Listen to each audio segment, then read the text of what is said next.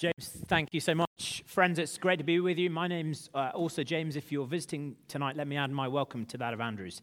It's glorious to have this opportunity to open this passage before us and speak from it. Let's pray that the Lord God, the God who speaks from heaven, would speak to each one of us. Let's pray that he would open our eyes to see these wonderful truths. Father, thank you that this passage is full of glorious pictures of the blessings you have poured out on us. And so, Father, please help us to understand this passage. Open our hearts to believe these words, to rejoice in these words. For Jesus' sake, amen. How do you want to be known? How would you like people to know you? Imagine after church, a friend of yours introduces you to somebody new, and they say, "This is James." What do you hope that they'll say? "This is Mark. He's a great tennis player. This is John. He's class president. This is Betty. She's..."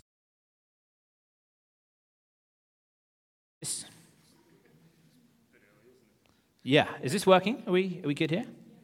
We had this funny incident at church that this cut out. Anyway, this is not working, is it? Okay, we've got to back up. Let me take it out of my pocket. I'm nervous now. I don't know if I can go for the whole time holding two things. I'm not sure if I'm strong enough to do that. What would you want someone to say? This is Jerry. He's the smartest person I know. What would you hope somebody says to you? Somebody introduces you to. As Andrew said earlier, some folk have been asking people at the O Week stall a bunch of questions about identity. And one of the questions was, what do you most take pride in? Well, 40% of people said, my character. Closely behind, 32% of people said, my family. But friend, if you haven't answered that question, what would you answer? What would you say? What is it about you that makes you you? Is it your future career, some personality trait, where you grew up, who you're related to? What about you that if people don't know, you just kind of feel frustrated? I know some of you have had the experience of learning English here, or perhaps learning a foreign language overseas. If you've had that experience, you'll know there comes a time when people begin to look at you as if you're a bit dumb. I learned Japanese from kind of nothing in Japan. And when I'd go to church on a Sunday morning, I'd, in about 45 seconds, exhaust my two topics. I'd finish talking about the weather, I'd finish talking about my hobby, and then people would look at me as if I was a bit thick. And I'd be crying out my head, I'm an adult too. I've got a brain too. There was a church worker who was a few years older than me. And he was sick in Japan of just being kind of looked at oddly. One day he got onto a train and everyone on this carriage, all these Japanese people on this carriage just were sort of eyeballing him. And he just got so frustrated, he got up from his seat and he looked around the carriage. And then he said, "Watashi mo ninjin desu." I'm a human too. Except, unfortunately, in Japanese, the word for human and carrot are basically the same. Needless to say, people didn't stop staring at him. What we think of ourselves, what other people think of us, is massively important, isn't it? Our practice at EV is to work through books of the Bible, and we're working through this letter a letter from Peter to some Christians in modern-day Turkey. And Peter is saying to them, you guys, you Christians in Turkey, have been blessed beyond measure by God. But because they've been blessed, their priority has changed. Just like Julius, they've lost friends. Some of them have lost careers. They're blessed by God, but they're misfits in their own city.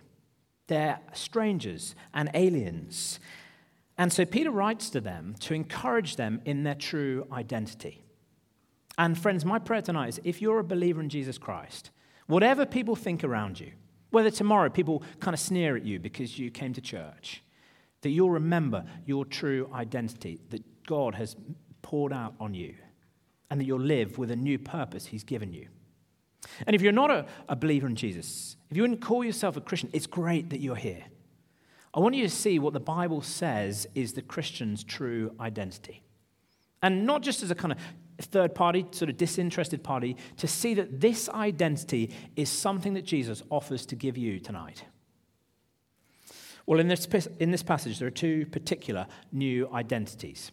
In the first half, from verse 22 to verse 3 of chapter 2, Peter says Christians are born again. If you're a Christian, you are born again, and you have the new purpose to love the family of God. Born again to love the family of God. Have a look at verse 22.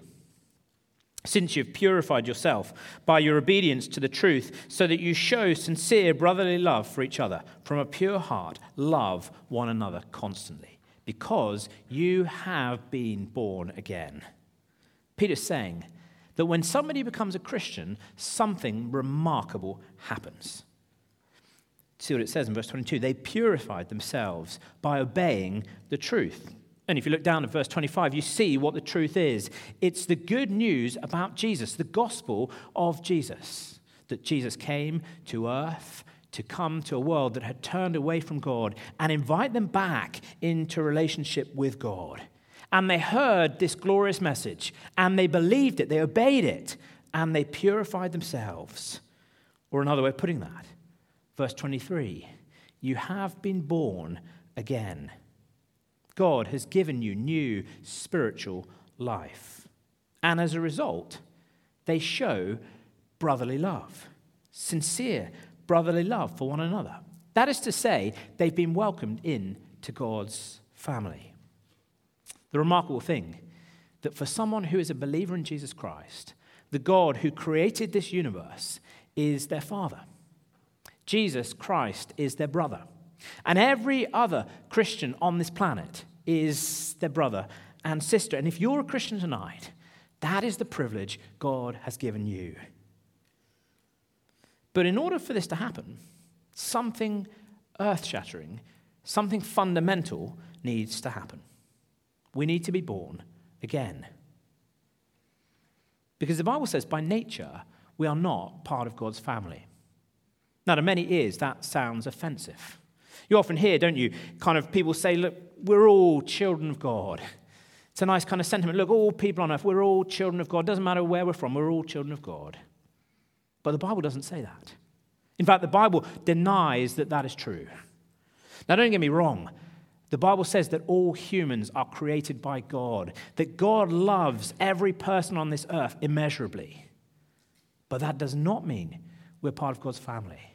In fact, by nature, each one of us turns from God. God has loved us and made us and blessed us, and yet we turn from him and shake our fists in the sky.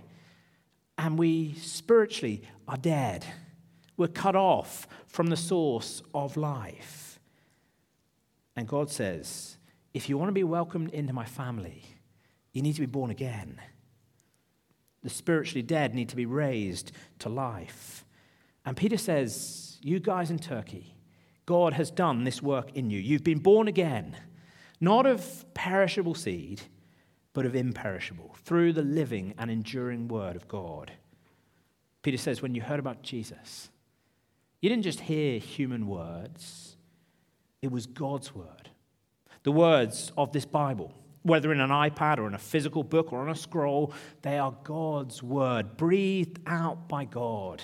And as such, they are alive. Like a seed. Think of a seed put on, those little tissue things. When someone puts some cress on a tissue and you add water and that little kind of dusty seed sprouts to life. And like a seed, the word of God is brimming with power and energy and potential to give new life because it comes with God's Spirit. And friends, I think we're supposed to marvel at the power of God's word. Peter quotes this verse from Isaiah the prophet. Isaiah, prophet in the Old Testament before Jesus came, and he says these words.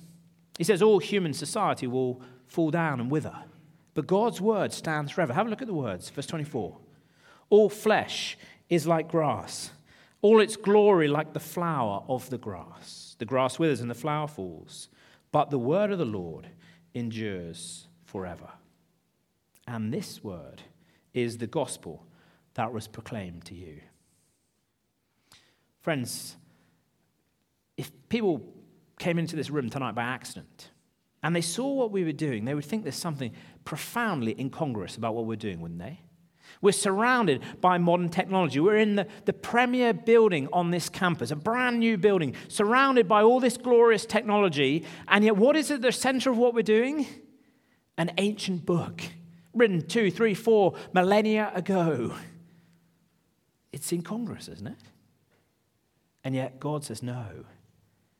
Because all of our technology, all of our human achievements, all of our human learning is but grass. It is just like the flower of the grass. It is here today and tomorrow thrown onto the compost heap. But the word of God endures forever, will continue giving new life, giving new birth. The gospel may look hopeless and impotent, but it is full of power. Joe Biden, Jacinda Ardern, Elon Musk, one day they will be gone. But the word of God will still be working around the world. The latest technology, the most fashionable celebrities, one day they will be gone and God's word will remain. The Roman Empire, one of the greatest empires on earth that surrounds these people in Turkey with all of its power and might, is gone. And God's word remains. I'm really sorry if there are any Romanians here. Is anyone from Romania here? Great, I'm safe. I have no idea how to pronounce this guy's name, but it looks like Georgi Dej. I'm just going to call him Dej. But Georgi Dej was the prime minister of Romania. He was a man who was in power from just after the Second World War to sometime in the 60s, and he was the leader of the Romanian communist state. A man who literally, his words could mean life and death to thousands of people. He was a man who hated Christians, had many thrown into prison. Well, one day, as Dej is coming out of the Parliament building, some Christians force their way to the front of a little crowd and begin to speak to him of Jesus. They begin to tell him the gospel, tell him that contrary to what atheism, to what Marxism says, there is a God in heaven, and he loves you, and he's died on the cross to pay for your sins. Well, Prime Minister Dej, for their efforts, has them thrown into prison, where they're tortured brutally. But wind on 2 decades, and Dej is diagnosed with lung cancer. He's on his deathbed.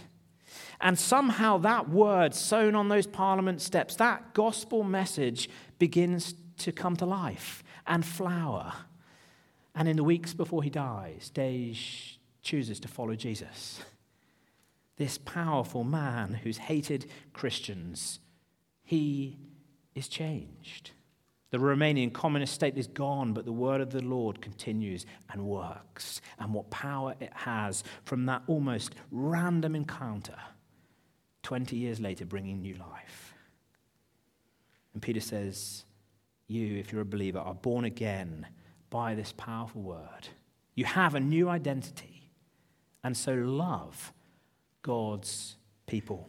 Have a look again at chapter 2, verse 1. Therefore, since you've been born again, that is to say, since you've been born again by this word, rid yourself of all malice, all deceit, all hypocrisy, envy, and slander, these kind of poisonous traits that destroy love. And rather, like newborn infants, desire the pure milk of the word, so that by it you may grow up into your salvation, if you've tasted that the Lord is good. These guys are under immense pressure from society around. Many of them would have been part of trade guilds, and as part of trade guilds, they'd have had to go to shrines and get drunk together and offer up sacrifices to idols. And these believers say, no, we're not going to do it. And maybe that's fine for a time, but when business begins to fail, well, people turn on them. It's your fault. And they look down on them. Perhaps they lose their jobs. People sneer at them. And when pressure comes from the outside, it's so tempting, isn't it, to turn and blame one another. People are being malicious to me, so I'll be malicious to someone else. Perhaps to envy. Well, I've lost my job, but you haven't. So I envy what has happened. And Peter is saying that destroys love. It's the opposite of the purpose God has given to us. Friends, maybe some of us tonight wrestle with some of these things, and God says, get rid of it. Hypocrisy, envy, slander. But rather, desire the pure milk of the word. Because this pure milk, this word doesn't just give us new birth. It changes us that we might love as we're designed to do. And friends, just look at this language. I don't know if you know any newborn infants. Maybe you've got a kind of cousin or a nephew, or newborn infants do one thing. Maybe two things. They drink milk and then they poop it out. That's all they do. Two things. Drink and poop. Drink and poop. Drink and poop. That's all they do. That's right, isn't it, Ryan? Ryan's got a newborn infant. He knows. That's all they do. And isn't it interesting? He uses that example. Like a newborn infant whose very lifeblood is the milk. Desire the word of God. Because it's through that word of God we will grow up into our salvation. It's through this word of God we'll be more and more the people God recreated us to be. But friends, think about the way you read your Bible, the way you listen to sermons. Is that a fitting image? Could you really say, hand on heart, you're like a newborn infant? Or are you more like a picky toddler, sort of turning your nose up at bits and pieces?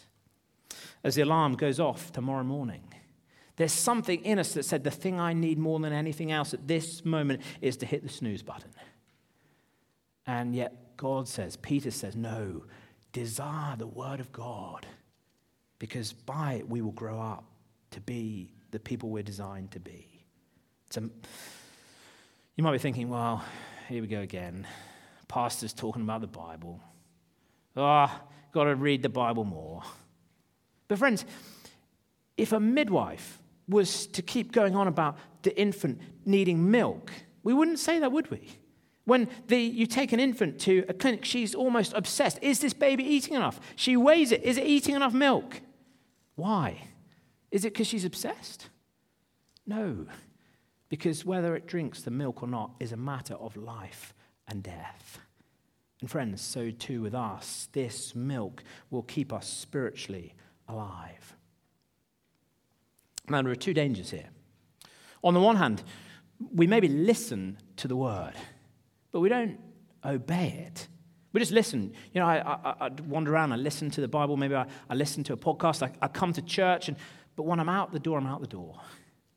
And see how different that is to what these guys do. Verse 22, they didn't just listen to the truth, they purified themselves by obedience to it. They heard it and thought, what does this mean in my life? They asked God, please help me to believe this and live it out. And so they purified their souls. That's why it's so good that we have connect groups. So we can together come back and look at this passage again this week and think, how does it apply to my life? How do I purify my life by this truth? How do I help someone else do that? And if you're not in a connect group, then come to Newish Connect next week and get in one. If you're not yet a believer, come to Explaining Christianity and work out what does it mean for you to obey this truth. Well, one danger is we just simply listen. But the other danger is we try and make this change by our own power. We hear this thing and think, okay, I need to love the church. Well, that's pretty tricky. There's some funny people in church, but I'm going to try. And we try hard. But the reality is we'll never, in our own strength, be able to do this. One of the other questions in the survey was, what do you most hope people know about you? And the number one answer was, I most hope. I wonder how you'd answer that, actually. How would people answer that? What do you most hope people know about you? Not a trick question. Well, it might be a trick question. But what do you most hope? Anybody? What do you long people to know about you? I don't have any chocolate, so I can't bribe you like Andrew did. I'll tell you what the survey people said. The number one thing I hope people would know about me is that I'm kind. Isn't that interesting? That not just in a kind of, he's kind, but actually I take it that means that I want to be kind. I want to be genuine. I want to be authentic and be kind to people. But the problem with that is It's a wonderful aim, isn't it? But in our own strength, we can't do it. Because the Bible says when we're cut off from God, when we don't have spiritual life in us, it's not just that we don't love God, but we can't love one another. And friends, if you don't believe that, try and do it. Try for the next 24 hours to be kind as you can, to be 100% kind, perfectly kind, and you'll find you can't do it. Try in every interaction you have with people to be kind. In every word you say to be kind. In every thought to be kind. And you won't be able to do it. Earlier in the week, I thought I'd take up that challenge. I thought I'd try that. And just as I was thinking this, it was probably the wrong thing to do. I had to phone Air New Zealand. And I had to change a flight. And it was just as the bubble was bursting with Australia. And so as I phoned them up, I'm sitting in a queue for over an hour. I'm thinking, I'm going to be kind. I'm going to be kind. I'm going to be kind. And eventually I get through to this woman after I've listened to all that, annoying music they play. Some of you guys might one day work for Air New Zealand. If you get a job in Air New Zealand in the future, cut the music. Why do we need the annoying music? Anyway, I get through. I'm annoyed. But I think I'm going to be kind. And so all I need to do is change a flight. Anyway, she asked me for all the names of the passengers. I say my names. And then she says, one of them's not right. Oh, really? Yeah, one of the kids. Can you just tell me it again? The kid's name's Louis. Oh, it doesn't say Louis. It says Lewis. I think I know my own kid's name. I'm still being kind, though. I'm being really kind. But in my head, I'm thinking, you are a muppet. I just said I'll be kind. I can't do it. And do you know what? Neither can you. If you don't believe me, try it. You can prove the Bible's true at this point because you can't do it. I guarantee you. If you can, come back to me next week and tell me you did. And I'll tell you you're a liar. But as people born again, this word doesn't just change us to begin the Christian life. It changes us daily so that we can go on in the Christian life. Because as we read this word, we fellowship with God and he changes us to make us more like Jesus. As we keep receiving this word, we see the areas where we're not like him and we say, Father, forgive me. Thank you that your grace is there to forgive me. And we ask him to change us. And through this word, he begins to change us. That's why we need to do it, to get rid of these things and to grow up into our salvation. Friends, if you're someone who longs to be kind, but actually you know in your heart of hearts you can't be kind, you can't love as you long to, Jesus invites you tonight to be changed, to give you new spiritual life so that you can love God and love others. Born again with a duty to love. Just want you to note one more thing here, though. See what the motivation is. Do this if you've tasted the Lord is good. So many people think Christianity is about pleasing an ogre in the sky. Yeah, let's read the Bible. Let's find out more from the Bible because otherwise we're going to be on the wrong side of God. And it says, no. Come to the Bible because then you'll discover experientially how good God is because by his word he speaks to us. This is a quote from King David. And I think the reason Peter quotes it is because David is on the run. He's being hunted down. He's like the people in Turkey. He's in exile. And yet his experience of God in exile as he calls to him is that God pours out blessing. God is good to him. And Peter is saying, desire this milk of the word because it's pure and good. And you'll taste God is good. So let's come and desire this word.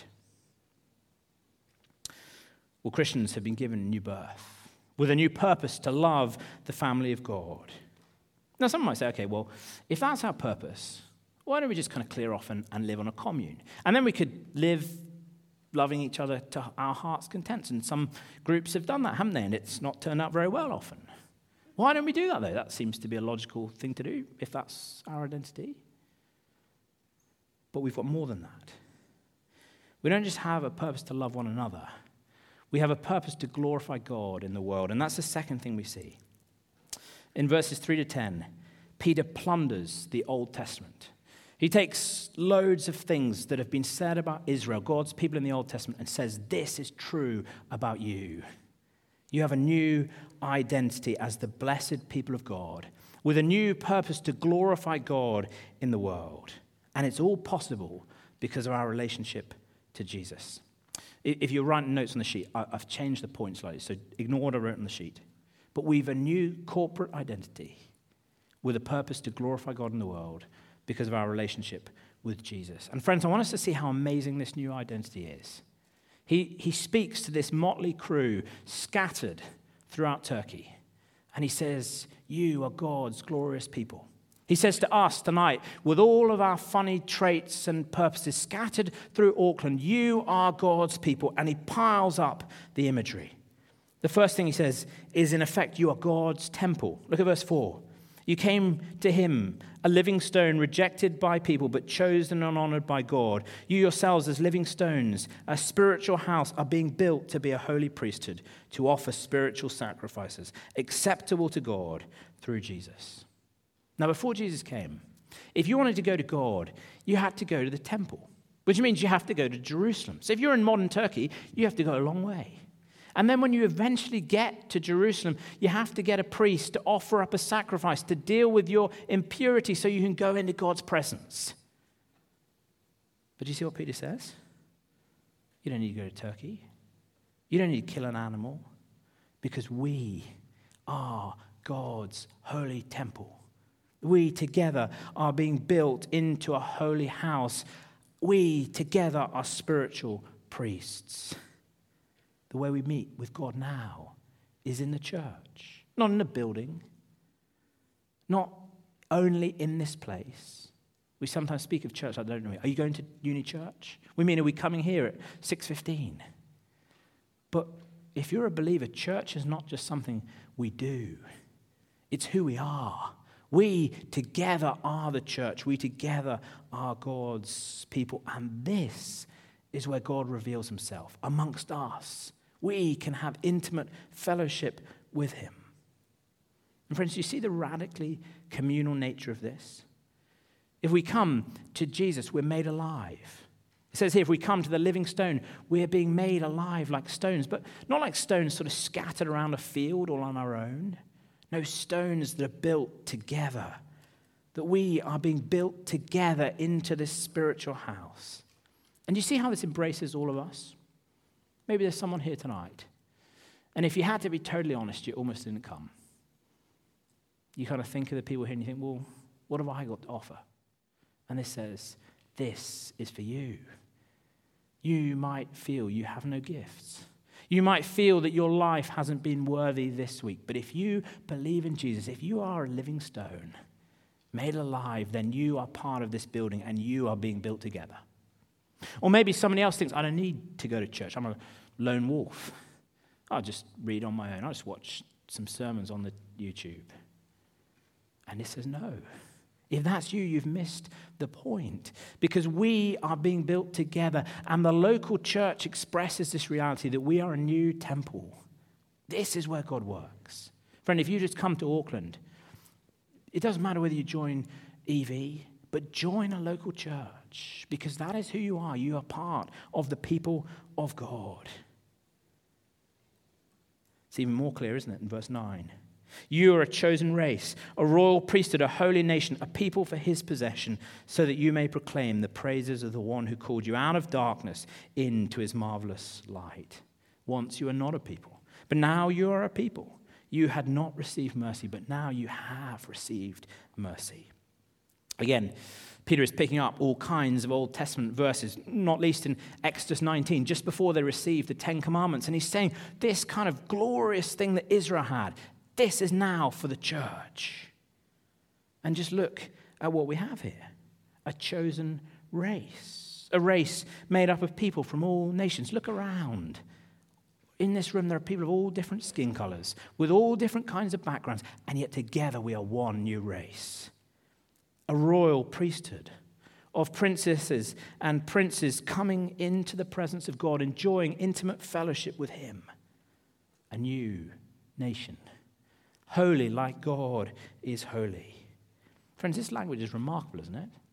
All around the world are groups and organizations striving to be one, to overcome division and fear and racism and all those kind of things. And this says God has done it in the church. It won't be Black Lives Matter that rids the world of racism. It's done in the church, in this new nation and new race. A friend of mine is a pastor of a church in Israel. And in that church, there are Jewish people and there are Palestinians. Jews and Palestinians, probably the biggest division in the modern world, is it not? And yet in that church together, they're one because they believe in Jesus. Their barriers are torn down. Peter carries on. You are God's people, God's possession. If you're a believer in Jesus Christ, God possesses you. He delights in you. Friends, aren't these extraordinary things that he says? Isn't this an extraordinary new identity? But when we say this, doesn't it sound arrogant? Maybe there's someone here thinking, that is such an arrogant thing to say. How can you say that Christians are chosen? How can you say that it is Christians who have this intimate access to God? It's just arrogant. And there's essential right. We are nothing, verse 10. We were by rights not a people. By rights we had not received mercy. By rights all of us were under God's judgment and wrath. But we have this new identity because of Jesus. It all depends on our relationship to Jesus. Let me show you that in verse 4. Verse 4, we have this odd image of two kind of building projects. On the one hand, there's the building project of humanity. And then on the other hand, there's God's building project. And see what happens in these building projects. You come to him, a living stone, rejected by people, but chosen and honored by God. And in human building plans, in the great human building project, the project that seeks to make a name for humanity and bring glory to ourselves, there's no need for God. And we see that project all around, don't we? Humans who think that they can throw off the shackles of superstitious religion and walk upright. We see it everywhere. Just before we went into lockdown last time, when was that? Kind of February, I think. And that sudden lockdown, Saturday night, and the PM calls a press conference, and we saw a little bit of that human building project. And this is not a dig at the Prime Minister, but she said, and almost any politician these days could have said it. She said, we humans, we've overcome it before. We've beaten the virus before and we'll do it again. But it's human power. How do we know? How do we know? And that human building project has no need for God. And so when Jesus comes to earth saying, join my building project, come back into the family of God, what do humans do? We reject him. That stone is rejected and chucked away. We kill him. We nail him to a tree. And yet as this human building project is casting Jesus aside, God's building project is choosing him and making him the cornerstone and foundation for God's project. God raises him from the dead and raises him to life and makes him the cornerstone. See that in verse 6. See, I lay a stone in Zion, in my holy place, a chosen and honored cornerstone, and the one who believes in him will never be put to shame. Do you see, if we believe in Jesus, God gives us this glorious identity, and we will never ultimately be shamed. Maybe some of you know what it is to be shamed, like Julius, for believing in Jesus. Maybe you invited a friend to come here tonight, and you just got a scoff and a laugh, and you felt shame. And Peter is saying you may feel shame now. But ultimately, if you believe in Jesus, you will not be shamed, but you will be honored. Verse 7, so honor will come to you who believe. Friend, do you see that's a promise to you and to me? Because we have this identity in relation to Jesus. But the amazing thing here is it's not just Christians whose identity is defined by Jesus. Every single person in this room, every single person in the cities, true identity is defined by Jesus, because either God is building us into his glorious building project, or we've stumbled over Jesus. Look at verse 7. But for the unbelieving, the stone that the builders rejected, this one has become the cornerstone, and a stone to stumble over, a rock to trip over. They stumble because they disobey the word they were destined to do. Do you see, friends? What we make of Jesus is crucially important. We can either be built on him or fall down and stumble over him. Someone might say, well, I'm not interested in Jesus, but I'm not stumbling over him. I'm just not interested. And if you want to use that image, well, I'm just walking around, just passing by. And God says that is not possible. There are only two ways. Either you are on him being built up, or you are falling over him. Either you are a people, or you are not a people. Either you have received mercy from God, or you have not, and God's wrath remains on you. And you see, this is said not to be aggressive or angry. God says this to invite each one of us to join and believe in Jesus and be built into his product, into his glorious new building, his glorious new people. Well, friends, maybe there are some tonight who need to believe in Jesus. Maybe you've got questions. Ask them afterwards. Come to Explaining Christianity. But please do not stumble over Jesus. A glorious new identity, coming from relationship to Jesus. But do you see, if we have this new identity, we also have a new purpose. The purpose is to glorify God in the world. That is our chief task in life. Look at verse 5. You are being built to be a holy priesthood, to offer spiritual sacrifices acceptable to God through Jesus. We are to live in this world, but we live here consciously offering everything to God. Not giving animals, not just kind of offering up some incense or something like that, but to give our lives to glorify him. Whether that's in our work or in our classroom or in our friendships, we do everything for his glory. And in particular, we praise him. Look at verse 9. You're a chosen race, a royal priesthood, a holy nation, a people for his possession, so that you may proclaim the praises of the one who has called you out of darkness into his marvelous light. We love to tell stories, don't we? We love to tell stories. Maybe some of you have got some stories from this week that you're just looking forward to telling people over dinner. Something kind of cool that happened this week, or some adversity you overcame, or some mate who did something stupid. You're just looking forward to telling it. And as we tell a story, we enjoy it, don't we? And the person who listens, well, they enjoy it too.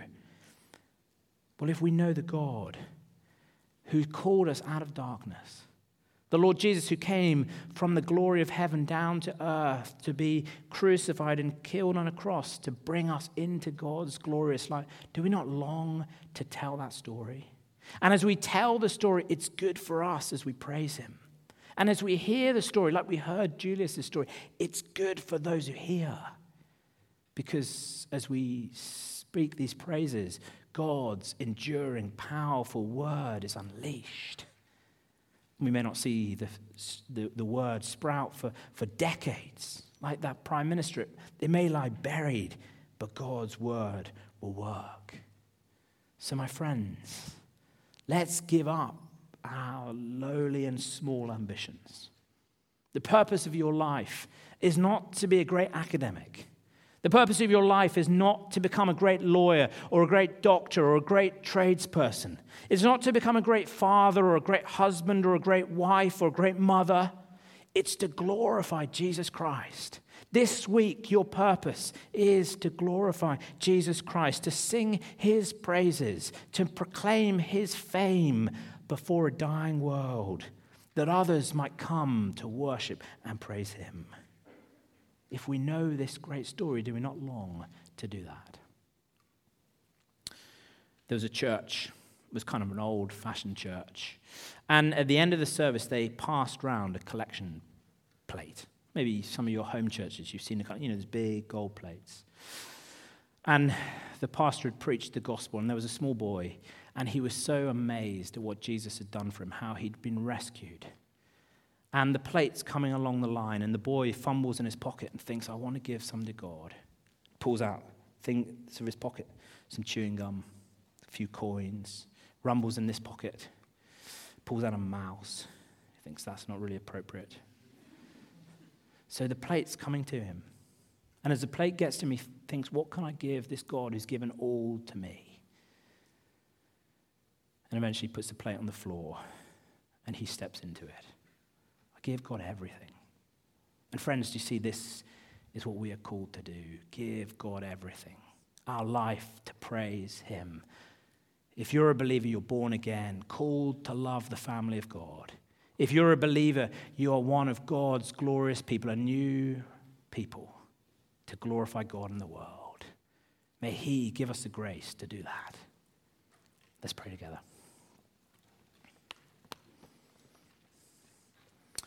Father, we long that you would help us just to understand how glorious this new identity you've given us is. Impress it upon our hearts that if we are yours, we are born again. That we are a glorious new people, a new temple, a chosen race, the holy priesthood. And Father, we long. Help us to live out that identity in this world. And Father, for those who are not yours, those who are looking in, thank you so much they are here. And we see this warning that if we're not careful, we stumble over Jesus. And we pray for them. Help them to find out about Jesus, that they too might be born again and welcomed into your glorious family. We ask it for Jesus' sake and for our good, that we might live out this glorious identity. In Jesus' name we pray. Amen. You've been listening to a sermon recording from Auckland EV. We hope you found it helpful, and if you'd like to find out more about Jesus or about church, we'd love to get in touch. So check out our website at aucklandev.co.nz for more details. Thanks for listening.